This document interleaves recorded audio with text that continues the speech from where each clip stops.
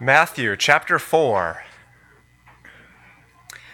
Then Jesus was led up by the Spirit into the wilderness to be tempted by the devil. And after fasting 40 days and 40 nights, he was hungry. And the tempter came and said to him, "If you are the Son of God, command these stones to become loaves of bread." But he answered, "It is written, man shall not live by bread alone, but by every word that comes from the mouth of God." Then the devil took him to the holy city and set him on the pinnacle of the temple and said to him, "If you are the Son of God, throw yourself down, for it is written, he will command his angels concerning you, and on their hands they will bear you up, lest you strike your foot against a stone." Jesus said to him, "Again it is written, you shall not put the Lord your God to the test." Again, the devil took him to a very high mountain and showed him all the kingdoms of the world and their glory. And he said to him, "All these I will give you if you will fall down and worship me." Then Jesus said to him, "Begone, Satan, for it is written, you shall worship the Lord your God, and him only shall you serve." Then the devil left him, and behold, angels came and were ministering to him. Now, when he heard that John had been arrested, he withdrew into Galilee. And leaving Nazareth, he went and lived in Capernaum by the sea, in the territory of Zebulun and Naphtali, so that what was spoken by the prophet Isaiah might be fulfilled. The land of Zebulun and the land of Naphtali, the way of the sea, beyond the Jordan, Galilee of the Gentiles, the people dwelling in darkness have seen a great light. And for those dwelling in the region and shadow of death, on them a light has dawned. From that time, Jesus began to preach, saying, "Repent, for the kingdom of heaven is at hand." While walking by the Sea of Galilee, he saw two brothers, Simon, who is called Peter, and Andrew his brother, casting a net into the sea, for they were fishermen. And he said to them, "Follow me, and I will make you fishers of men." Immediately they left their nets and followed him. And going on from there, he saw two other brothers, James the son of Zebedee and John his brother, in the boat with Zebedee their father, mending their nets, and he called them. Immediately they left the boat and their father and followed him. And he went throughout all Galilee, teaching in their synagogues and proclaiming the gospel of the kingdom, and healing every disease and every affliction among the people. So his fame spread throughout all Syria, and they brought him all the sick, those afflicted with various diseases and pains, those oppressed by demons, epileptics and paralytics, and he healed them. And great crowds followed him from Galilee and the Decapolis, and from Jerusalem and Judea, and from beyond the Jordan. This is the word of the Lord. This is the third week in the season of Epiphany. And Epiphany, if you were here the last 2 weeks, you may have heard me mention that Epiphany is a season in which we remember how Jesus Christ was made manifest to his people. We covered for the last 2 weeks the baptism of Jesus Christ in two different accounts, looking at John 1 and Matthew 3, and now we are moving to Matthew 4. What Matthew records takes place right after his baptism. And there's a period in this reading actually that takes around 47 to 50 days because one of the things that's kind of tricky to see, sometimes the gospel writers will say words like immediately, and then it'll say something like, and in those days, and that's their way of telling you a little bit of time has passed. But this encounter that Jesus experiences is significant because of what it tells the people of God as to God's covenant faithfulness in sending an Israelite who would keep the law totally. And so today we're going to look at, as an element of Jesus Christ's revelation of himself to the people, how God, by the Spirit, was leading Christ to give a testimony to the people that he was the true Israelite. That is, what we see Jesus do in his triumph over the temptation in the wilderness is completing the covenantal failures and redeeming the people of God through his righteous obedience. The Christian faith includes pardon from sin, and that pardon from sin is necessary if sinners are to be united to God in purity. But not only do we need pardon from sin, we also need something that would commend us to God. You see, God is not merely a God who cares if his word is not transgressed. He also demands that his word be performed. And Jesus Christ, in his victory over the devil in the wilderness, performed a righteousness for us. This is an extension of his obedience, the active obedience of Jesus Christ. That's not a doctrine that's new to most of us, but to some of us, we may have never considered that aspect of the gospel. We emphasize the cross, and rightly so, for without the cross, we would have no means to come before God at all. Yes, we plead the blood of Jesus Christ, but the cross is simultaneously a symbol of Christ's pardon, which he gives to sinners, and also his obedience to the Father. And in fact, when you look at the prayer life of Jesus from John 13 through 17, everything is focused on doing the will of the Father. Even if the cross had not performed an atonement, Christ should have still wanted to go because it was the Father's will. And it was so fitting that the Father chose to make him be a penalty for sin, but that is not disconnected from the Father's will for Christ. And so we're going to see today how what God does after this baptism of water and a receiving of the Spirit and the voice from heaven, which we looked at for the last 2 weeks, how that is how God leads him up into the wilderness to demonstrate how he is the real, true Israelite, the only one to complete the law.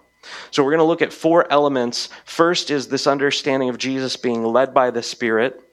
And we won't spend a lot of time looking at applications, but I do want to encourage you that spiritual warfare is foreordained, and you are protected in it. We're going to talk very briefly about that. We're going to look at the core temptation of Satan.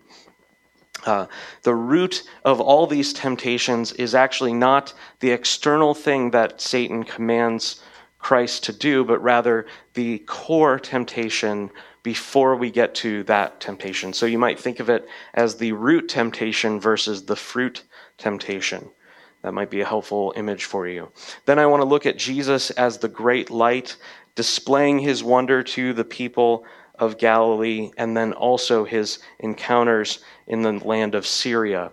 Now, if you are unfamiliar, Syria is geographically next to Israel.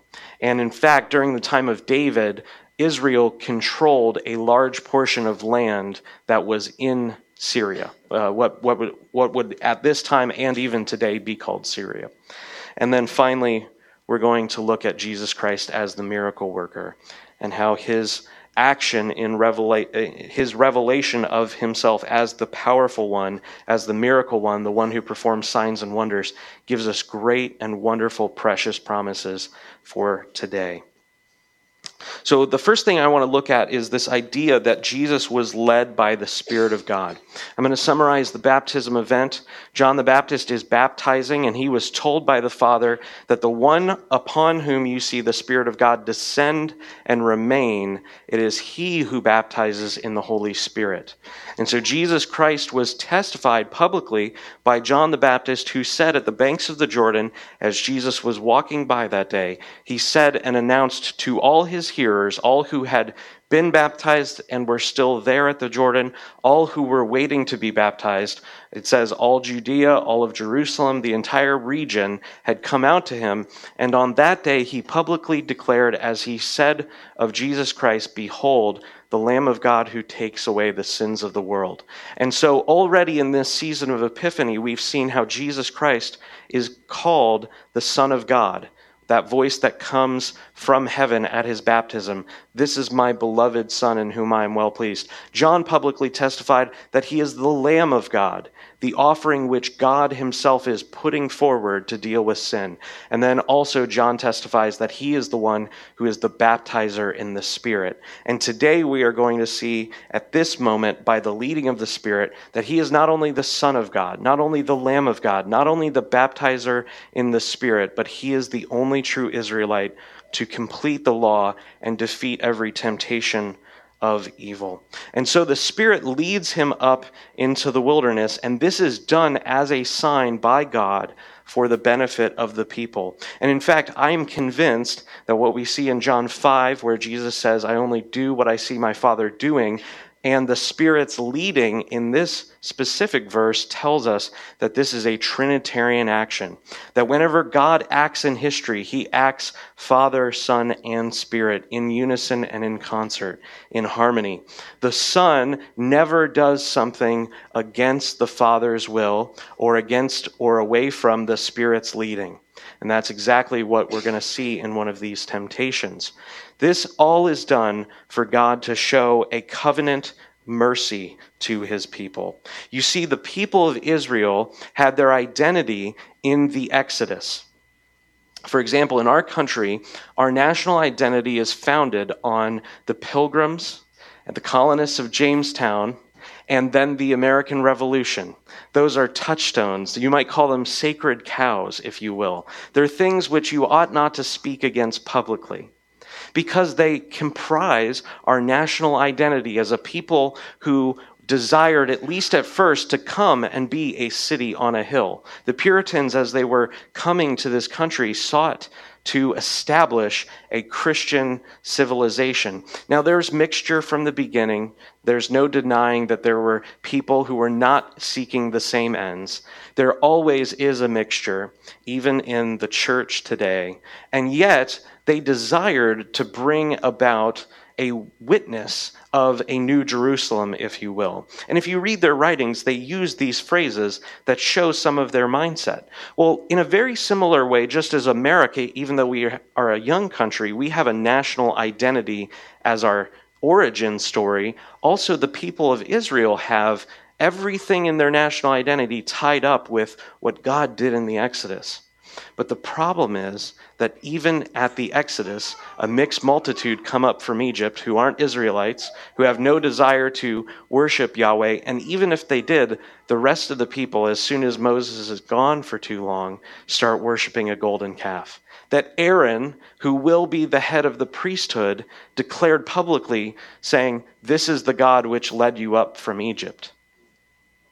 You see, in the origin story of the people of Israel, there constantly is a knowledge of iniquity, that there was a national sin accomplished in the wilderness, that they were warring against God's leading, even while enjoying the benefits of the deliverance. And so this is showing the sinfulness of sin. Even though you took the Israelite out of Egypt, Egypt and her idolatries were still deeply rooted in the hearts of the Hebrews. And so God is, through Jesus Christ, showing a covenant mercy to the people of God by saying that no longer will your identity be rooted in my deliverance from Egypt and your simultaneous iniquity, but now I'm going to bring about a greater exodus through a greater servant, greater than Moses, who is going to be the true Israelite who will not sin or fall away in the wilderness. This is all of what the New Testament is talking about.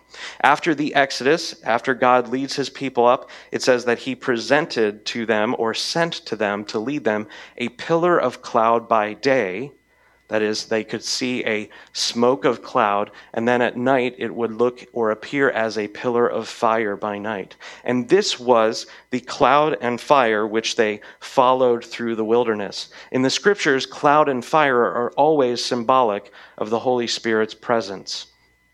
After the ordination of the temple, Solomon prays to God. They offer huge numbers of sacrifices, and after he had prayed, the entire temple was filled with smoke and glory, such that no one could even stand to minister.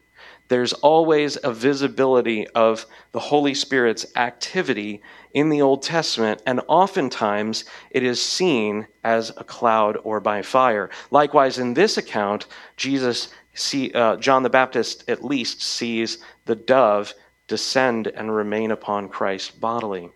Paul identifies this exact thought, and he makes a connection in 1 Corinthians 10, and he tells the Corinthians about this story, and he uses it and connects it to baptism. He says that all of our fathers, that is our spiritual fathers, again, he's writing to Corinthians, which were both Jews and Greeks, presenting that they had become one people, the new Israel of God, as Galatians 6 says. The Israel of God, those people of God who were joined together in Christ after Christ removed the dividing wall from them, or from among them, that all our fathers passed through the sea, and that they were baptized into Moses, that is, they were brought into Moses, in the sea and in the cloud. And so Paul identifies these two events, that the people of Israel, as they were leaving Egypt, passed through the Red Sea, went into the wilderness, and then passed through the Jordan to come into the land. He identified it as a baptism, if you will. Moses took them through the Red Sea, then Moses died as a symbol of that last generation falling away because they were unwilling to believe the promises of God and enter the land. And then after Moses passes away, Joshua takes them through the Jordan and they enter the land. Both of those generations left Egypt and entered the land by passing through the waters. And so Jesus Christ at his baptism is again being baptized in the Jordan. Though these people had communion with God in these things, they did not survive the wilderness because they were rebellious in their hearts and they fell by the way. That is to say, if you wish, that there was a pile or a breadcrumb of bodies falling away from the Israelites because of their own rebellions and sins.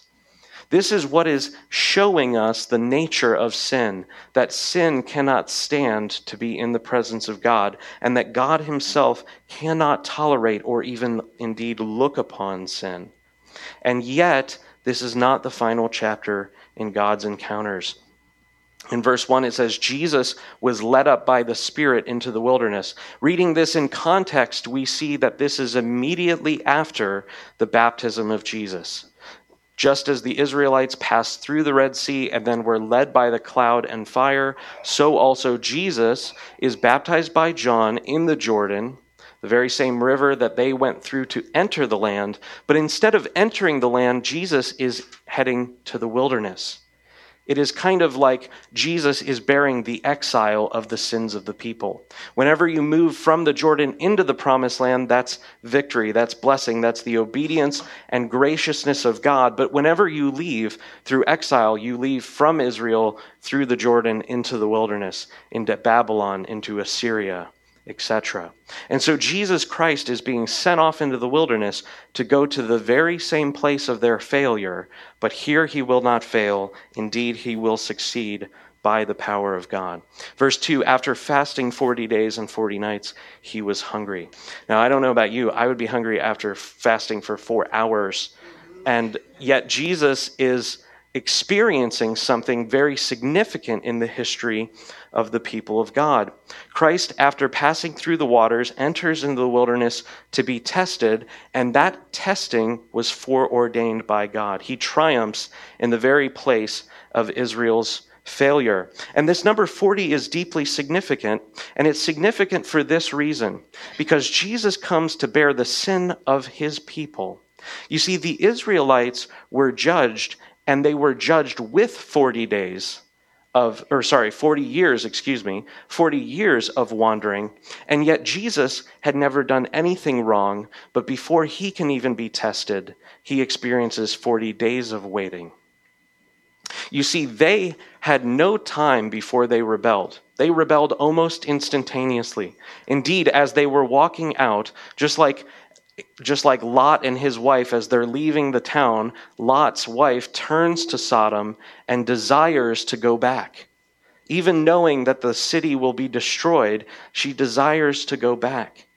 And yet here at the deliverance of Israel from the Egyptians, it is clear that in their hearts they already desired to go back. And indeed, many times they say, "Oh, that we were in Egypt, where they had leeks." You know what a leek is? It's basically a green onion. And they desired green onion stew over and against manna and quail. I don't know about you, I would choose the quail every time. Quail is delicious. I would not want to go back to the flesh pots. It's basically boiled meat in Egypt. And so the people have a mixture, and yet Jesus Christ is showing a greater victory. They were tempted in the moment after they left Egypt, and they sinned immediately, and yet Jesus is only tested after his suffering. You see, they experienced a condemnation, a guilt, a judgment of 40 years so that generation would die off, and Jesus experiences 40 days, and then after that suffering is tested. The Father was absolutely pleased to demonstrate his love through testing. Hebrews 2 says that he learned obedience, and he encountered these things through suffering. The Spirit, therefore, delights to lead the Son in what he hears of the Father's command. And so we see God acting here in unison and in harmony, leading Jesus Christ up to be tested. You see, it's so important that we understand that this was God's ordination, that it was God's command. Because when we face spiritual trials, we face them as if the devil has engaged upon this wonderful campaign and scheme that God is unaware of, that we are caught surprised by, and that we cannot overcome. That the temptation is more than we can bear. You see, the temptation, as Jesus demonstrates, is never more than we can bear. And in fact, God's word says that whenever we are tempted, there is always a means of escape. Always a means of escape. Not only is your temptation ordained, that is, God sees it and is sovereignly given to you so that he would prove, as gold is refined, he would demonstrate the work of grace that he's doing in you, and there is always a means of escape. Christ the Son, being uniquely chosen by his Father and filled with the Spirit, delights in obeying, and he desires to go and give evidence of his obedience and full completion of the law. This is really the capstone on a life lived in obscurity. And it's fitting that these temptations actually take place in secret, because indeed most of our temptations take place in secret, don't they? What you are before God is what you are in secret. I believe it was, I can't remember his name.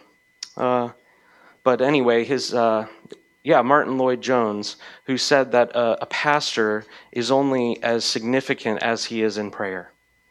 Isn't that an interesting idea? That what really is the mark of the faithfulness of a disciple of Christ or a son or daughter of God is what they are in secret. You see, it's not even clear from the text. Of course, obviously, Jesus cannot sin, but he also chooses not to sin, being aided by the Spirit. And it would be indeed impossible for the plan of God to go astray or go off course. But it's not even clear, really to me, whether or not his failure in the wilderness would have been, presented or publicized. Now, this is clear speculation, but what I have to understand here about this passage is that Jesus did not let any of that aspect even cloud his judgment for 1 second.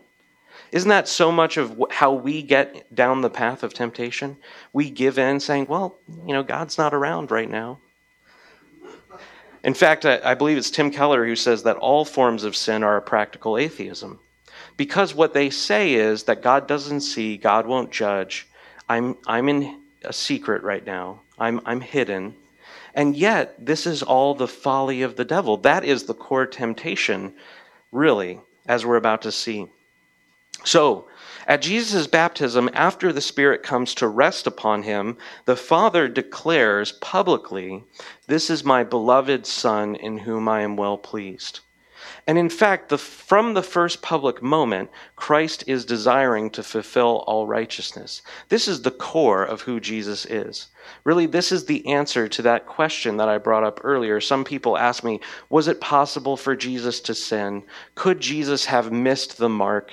And what I kind of help them explain is that's not a very good question, because it is attacking the very nature of who Christ is.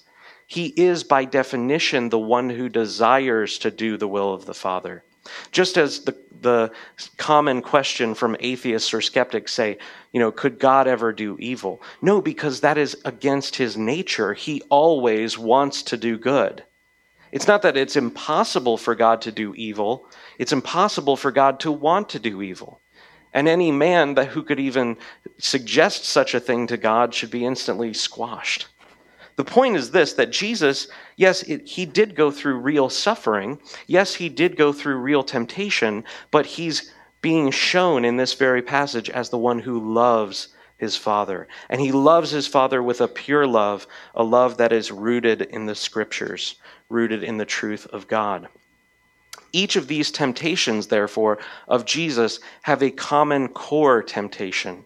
That is a kernel which, if Jesus misses the kernel, he will obviously fall prey to the temptation. And the kernel Jesus discerns and attacks. Just as the serpent of old deceived Adam and Eve with the words, "Indeed has God said," so also Satan, the tempter, in this very passage called the devil, he attempts to deceive Jesus by getting him to doubt something.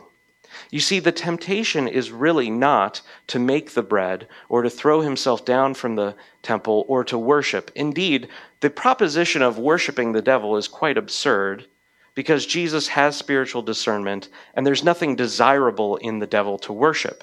And so what is the real temptation if that's not an enticing temptation? Indeed, the kernel of the temptation was to doubt the word of the Father that was spoken over him. You see, it had been at least 40 days since he had last heard publicly, "This is my beloved Son, in whom I am well pleased." Just like it's sometimes easy to miss the passage of time, it's also sometimes easy to dismiss the passage of time. Jesus Christ is a real human being and had suffered for 40 consecutive days of hunger and of being away from the fellowship of friends, being in the wilderness, in a place that was desolate, in a place that was not beautiful, in a place that was hard to live in. And yet, each of these temptations he overcomes by the word of God. Each of these temptations is a perversion of some valid thing. We're going to see that real briefly. Not that I'm suggesting worshiping the devil is a valid thing, but rather what we'll get there. So just hold that idea. Verse 3, the tempter came and said to him, "If you are the Son of God, command these stones to become bread." Is it right for Jesus to eat food? Yes. Okay. So is the temptation the making of bread? No. What is the temptation? The kernel of the temptation is to doubt his identity and rooted in the Father.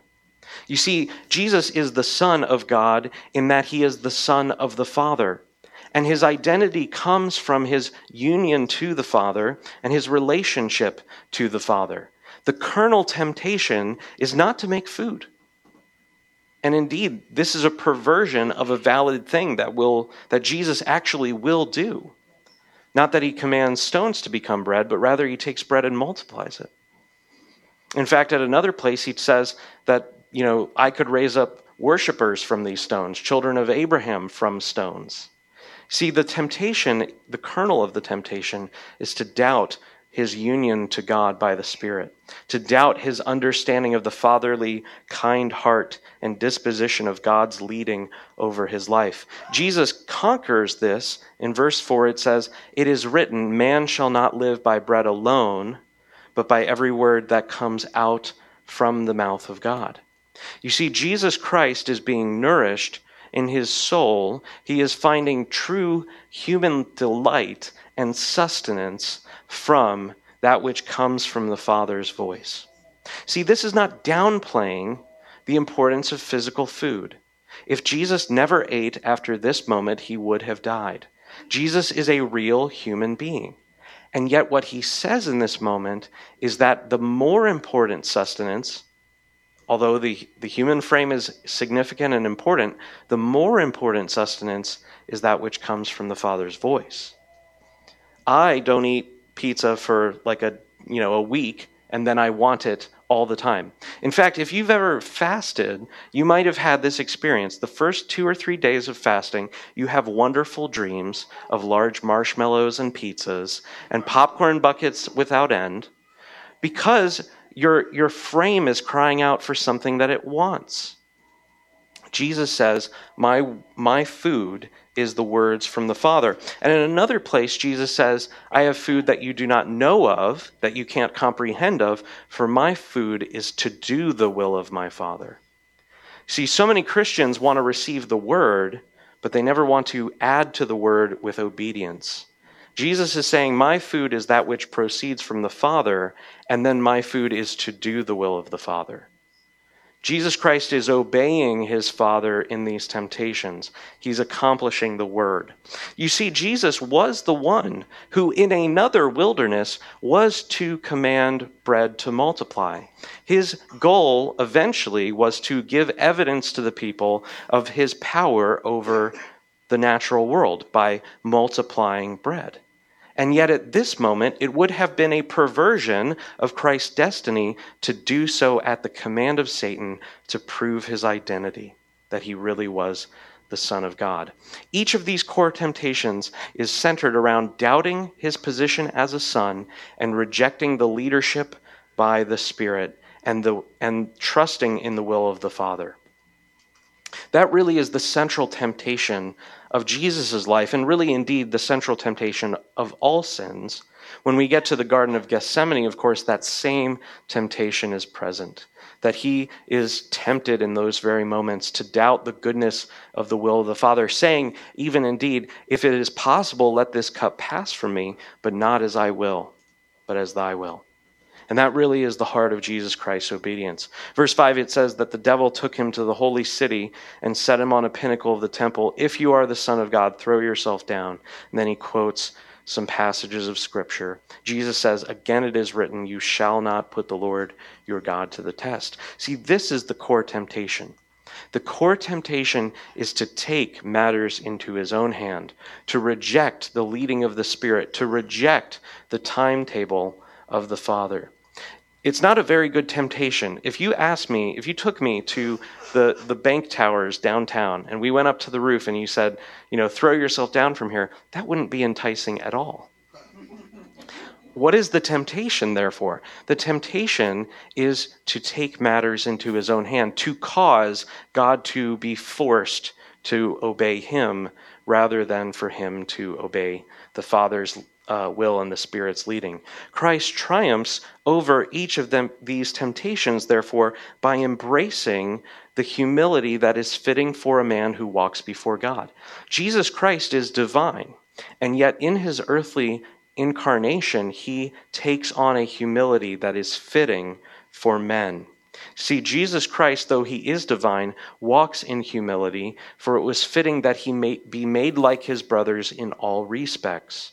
That was one of our central ideas when we studied the book of Hebrews, that Jesus Christ has a physical body, is susceptible to common ailments like colds and sicknesses, and has to eat food and use the restroom and stubs his toe. Jesus Christ was like one of us. And part of becoming one of us is walking in the humility that is fitting for a man as one who walks before God in obedience. Jesus Christ does not force God's hand. He does not put God to the test. Finally, look at the last temptation. The devil took him to a very high mountain and showed him all the kingdoms of the world and their glory. Verse 9, he says, "All these I will give to you if you will fall down and worship me." What's so interesting to me about this temptation, excuse me, is that many Christians think that it was in the power of the devil to do this. They assume, because it's in Scripture, that the devil was telling the truth and that Matthew is not simply recording what the devil said. Now, is the devil the god of this age? Little g, god of this age? Yes. Has the devil blinded the minds of the unbelievers so that they should not believe in the gospel? Yes. But is it in the devil's power to convert a soul to worship Jesus Christ? No. And is this temptation a valid temptation? Absolutely. See, many Christians think, because they do not understand certain portions of Scripture in the right light, that this temptation is something that was more enticing to Jesus than obeying the will of the Father. But it's actually the case that Christ would one day receive all the kingdoms of the earth, and that they would all come and worship him. See, Jesus is going to receive them, but he will receive them through one particular way, by obeying the Father's will. What is the temptation, therefore? The temptation is receiving glory without going to the cross. That is always part of the temptations that face you, especially with promotions or advancement in life or favor with men or popularity among other human beings. Always the temptation of the devil is glory without going through a cross, glory without taking up your cross and suffering like Christ suffers. Verse 10, he says, "Begone, Satan, for it is written, you shall worship the Lord your God, and him only you shall serve." The tempter knows that and shows him a false promise of the tribes of the earth coming to worship him. It is neither in the devil's power, nor would it be fitting for Jesus to worship him, nor is there anything worshipful in Satan, but rather just darkness and perversion and the twisting of good things. And so Jesus finds this idea, worshiping Satan, not enticing, but receiving the kingdoms of the earth enticing. Because indeed that is his glory. The Scriptures are so full of passages that say things like, all the nations will come and stream to the mountain of God. That the coastlands even will see the light of God dawning on his people. And of course we see very clearly in Revelation 4, Revelation 5, that a great multitude surrounds the throne of the Lamb, a great multitude from every tribe and every tongue and every people. And so, is the temptation a perversion of a valid thing? Yes, but it is never in the power of the evil one to deliver sinful men up to the true worship of God. Only the Holy Spirit can perform such a regeneration. Again, the same kernel of temptation is here, to doubt the Father's voice and the Father's will and the Father's calling. In Hebrews chapter 10, it says that when Christ was entering the world, he said, "I've read in the scroll of your book, you've prepared a body for me." See, Jesus, as he comes into the world, is receiving the obedient call of the Father to offer up his body as a living sacrifice, or as a sacrifice poured out to death for the sake of the people. And yet here, the temptation is to doubt the Father's goodness in sending Christ to the cross in order that he would suffer and then receive glory. So, all of these temptations are defeated by Christ with the Word of God. One of the things that's so interesting to me is that Jesus submits himself and demonstrates the Word of God as authoritative to him. That is, he is the incarnate Word. That is, he is the Word spoken by the Father. As John in John 1 says, that the Word was with God, the Word was in the beginning, and the Word was God. And yet the incarnate Word is not opposed to the scriptural Word. And I'm equivocating here. I'm using the same term to talk about two different things. By saying that this Bible is the Word of God, we do not mean that it is the Logos of God. And we don't mean that it is Father, Son, and Holy Bible, or Father, Spirit, and Holy Bible. The Son is the Son of God, and yet he is called the Logos, the template or the ideal of God as God speaks into time. And yet, at the same time, Jesus is presented here as one who loves the Word of God and wars with it. You see, later on in the New Testament, we see the word called a sword of the Spirit. And in Revelation 1, we see Jesus, and out of his mouth comes a sharp two-edged sword. The Word of God is living and active and sharper than any two-edged sword, able to cut between joints and marrow, able to get into the very core of a man's life, a man's heart, his soul even. This is what Jesus is using to defeat the temptations of Satan. And I think it would be fitting for us to examine his pattern, examine his model, and begin to do this. In fact, in the last few weeks, I've encouraged certain people who've come to me with pastoral burdens after I've prayed for them. I've encouraged them, take promises of the Word of God, meditate upon them, and in that moment of temptation, bring them forth, call them to mind, say them out loud, dwell on them, because they are your only offensive weapon against the schemes of the enemy.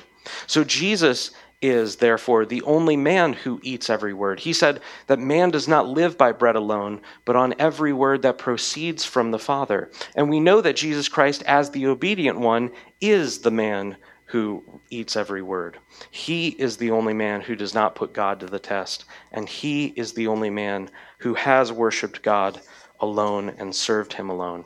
All other men put God to the test. They tempt God with their persistence and rebellion. They tempt God with their idolatries. They do not worship God, but rather make idols of their own fashions. And then they test God and do not serve him at all. And so Jesus Christ is seen as this great light. He comes up from the wilderness in power, again led by the Spirit, and begins to publicly teach the kingdom of God has come near. After his triumph over the devil, he goes in power to the land of Zebulun and Naphtali, and those identities of who these sons of Jacob were are tied all the way back to when Jacob blessed his son, saying to Zebulun that you will dwell by the sea, and to Naphtali that there will become many productive does that will bring forth life. And so this idea that the word of God causes the calf to come forth is so present here that Jesus himself is saying the very words of God as he goes to preach and teach.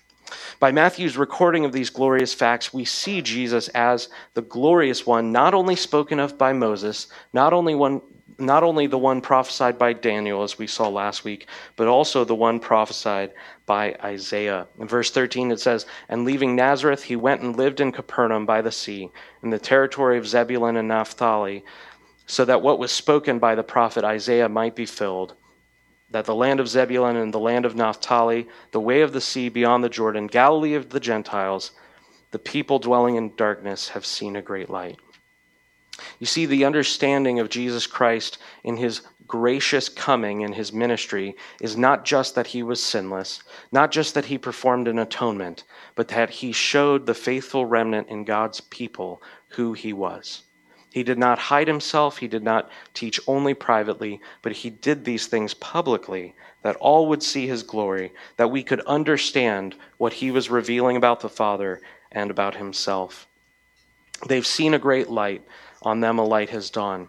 Jesus, as John tells us in John chapter 1, is the only light of men. As he is the light of men, he illumines his countrymen, and he shows them his glory through teaching, healing, and deliverance. Every aspect of life that Jesus encounters was a demonstration of the righteousness of God breaking in on a people that were terrorized by the devil. In his teaching and in his preaching, he removes the yoke and the burden of the Pharisees and sends the disciples out to minister among the people. You see, if you want to think of Jesus' ministry just as an isolated event here in one city or another, he sent out at one point 70 people to go and to minister in every town. And in fact, he said, don't go among the Gentiles, but rather go among the people of Israel, because you will not be able to go to every town until the Son of Man comes. Now, that's not talking about the second coming. That's talking about the judgment coming that took place by the hands of the Romans. This is a little far afield from us, but I assure you, if you wanted to, you could visit every town in Israel. The point was that there was a limited time, and Jesus was giving them a warning saying, there is a time set for the people of Israel to hear. Otherwise, all the woes that I pronounced against the various cities in Matthew and in Luke, all these woes will come. And my desire is that all my faithful sons and daughters, all the sheep that I have in this fold, would come to me, and they would be preserved and rescued. Jesus does not do these things in a corner, but rather does them in the public square, and he does them for everyone to see. He preaches in public and receives all who come to him.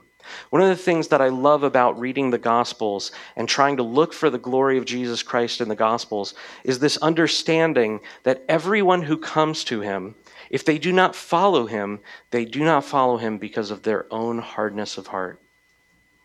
Every time someone came to Jesus Christ, he always healed them. If you read through the Gospels, there are a few accounts where Jesus does not heal every single person. But for the most part, whenever someone came, whenever someone asked, sometimes he would do it immediately. Sometimes he would put up a little challenge to see if they truly had faith, but he always received those who came to him. What a glorious Savior we have. What a glorious, wonderful aspect of Christ's ministry and love for his fellow men and women, human beings that he knew and were coming to be part of his fold. He always received one. Brothers and sisters, if you are someone who you think you know Christ, but in your heart of hearts you feel an understanding that there is something lacking between me and Jesus, take courage and come to Christ, that he would heal you and deliver you from the yoke and the burden of the oppressor, that he would bring you into his fold. He never casts out someone. If throughout all of the Gospels, if anyone did not come and receive of Christ, it was because they took offense at him, or because their heart, like the rich young ruler, was filled with an idol that kept them away. If you have any inkling to come to Christ, and yet doubts fill your heart or mind about whether you would be received, look at Jesus Christ in the Scriptures. He never snuffed out a smoldering flax. You know when you blow out a candle, and how there's that little red cherry on the string, on the cord? That's what Jesus is talking about. If anyone has anything going on with even a breath of life by the Spirit, he will receive that one. What a wonderful thing. Matthew then summarizes all of these great acts that Jesus is doing, and he summarizes it in a few verses. And these are so hard for us to understand, but this is going on for days and days. Jesus is doing this sort of ministry, and they're bringing the entire regions to him. Think about that. Think about how long it would take just to pray for everyone in the city of Dayton who is sick. It would take days. And yet it says he went through almost all of Syria. Verse 23, he went through all of Galilee. He taught in their synagogues and proclaimed the gospel of the kingdom and healed every disease and every affliction among the people. There is so much doubt today in the modern church as to whether Jesus Christ wants to heal. The scriptures tell us that Jesus Christ is the same yesterday, today, and forever. I was in a meeting with a bunch of ministers, and some of my favorite things in life are when God shows me something greater than I could ever think of in the moment. And I had this thought, if Jesus cast out demons among the people of God, and not just among the Gentiles, but he cast out demons among the people of God, and Jesus hasn't changed, and the nature of human beings hasn't changed, that through 2,000 years of social progress, we haven't really done anything with the spiritual dimension, then the question is, where did the demons go? They hide in the ether because we're so blinded by our unbelief. We think certain things, depression, fears, anxieties, those are just sins of the flesh. But in reality, we are in an unseen war all around us that is vying indeed for our affections. Jesus Christ is the same yesterday, today, and forever. He still wants to heal. You see, Jesus, it says that he healed all of them. He healed every disease.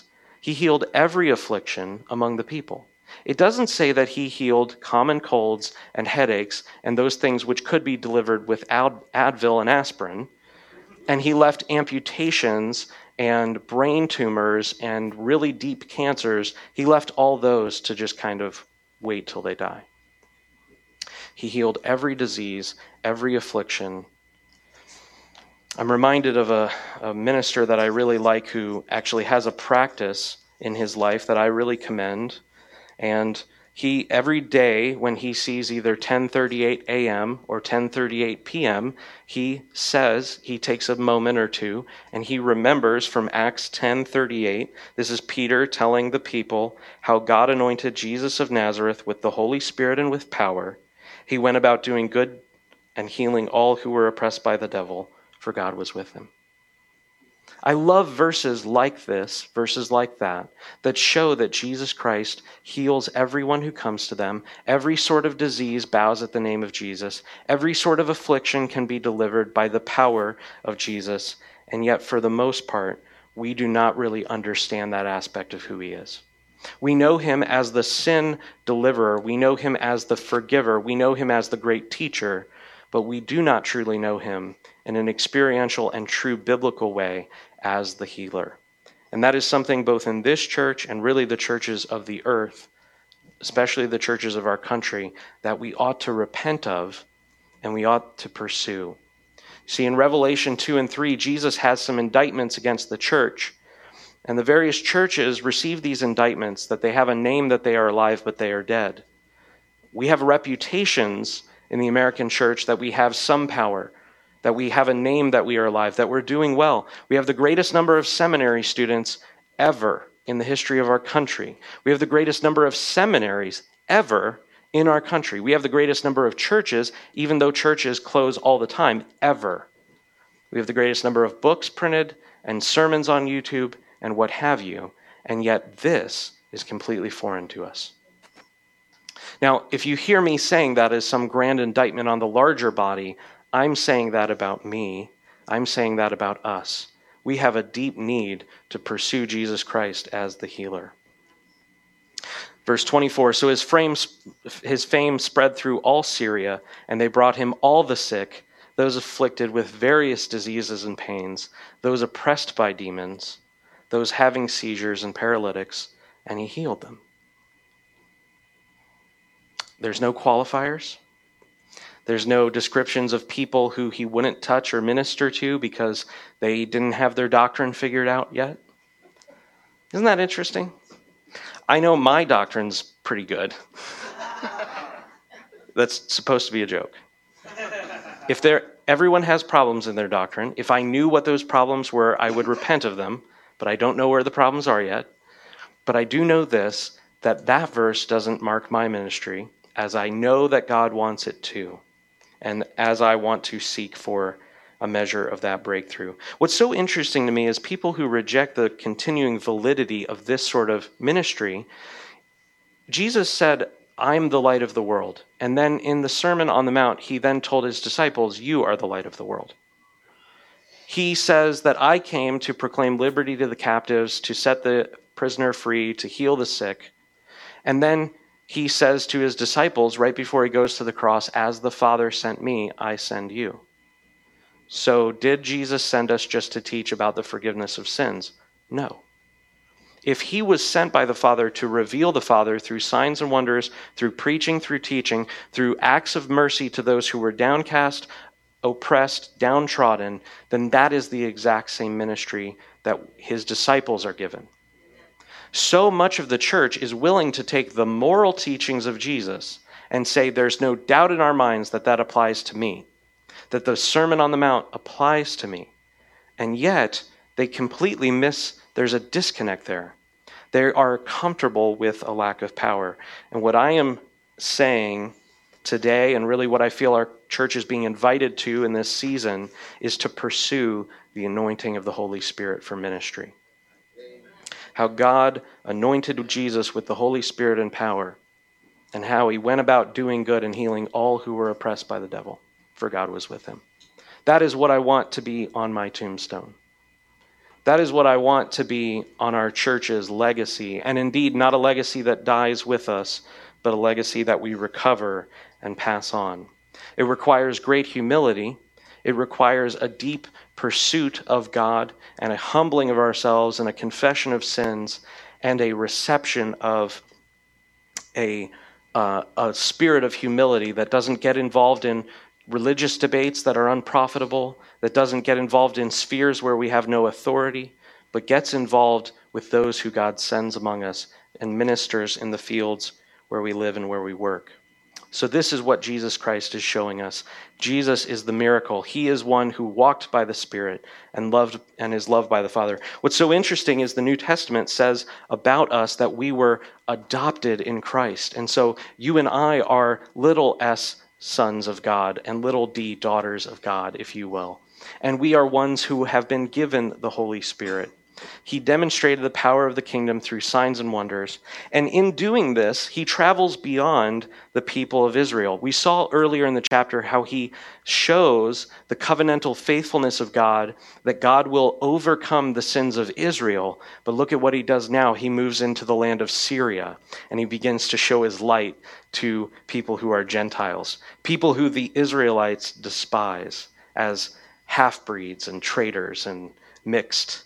Have you ever heard these various terms like a Creole? Have you ever heard that term?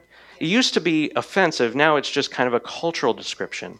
But even in our own country, there's this stigma of black people and white people being in the same church. And as I look out among us, I think that's a sign of God's grace here. But also there's this stigma, well, if they go to the same churches, they can't marry. And indeed, there was a time, look at the book of Ezra and Nehemiah, where God prohibited the Israelites from doing that. But it wasn't because of a racial thing, it was because of a spiritual idolatry issue. We look at the life of Solomon, and he was taken down because he had multiplied his concubines, and his love for them drew his heart away after their gods, in not wishing to offend them. That's not at all the same as understanding this idea of what Jesus Christ has done in breaking down the dividing wall. He shows that the gospel will, after his death, go to all the nations by himself moving beyond Israel, going into Syria, and shining as a light. Let's pray. Father, we thank you for Jesus Christ. We ask you that you would convict us of our deep need for his ministry and his teaching and his power. We thank you, Lord, that you gave him all authority after he was raised from the dead, having fully completed your will, that he ascended to your right hand and is still there, making petition for the saints. And indeed, at the day of Pentecost and every day since, he has been pouring his Spirit out upon his church. God, we ask you for a mighty baptism of fire, that you would deliver us from complacency, that you would deliver us from comfortability with powerless Christianity, that we would not only seek to kill sin in us through our pursuit of you in spiritual disciplines, but that we would also wish to be, as 1 John says, that the Son of God appeared that he might destroy the works of the devil. Lord, we ask you that you would bring our church into a season of the pursuit of you in power, that you would give us a deep hunger and a compassion for the neighborhoods in this city and for the people who are trapped in bondage and in darkness. We pray, Lord, that you would form in us a heart that looks like your Son's heart, that we would not only have compassion, but that we would have power to deal with the problems. In Jesus' mighty name, amen.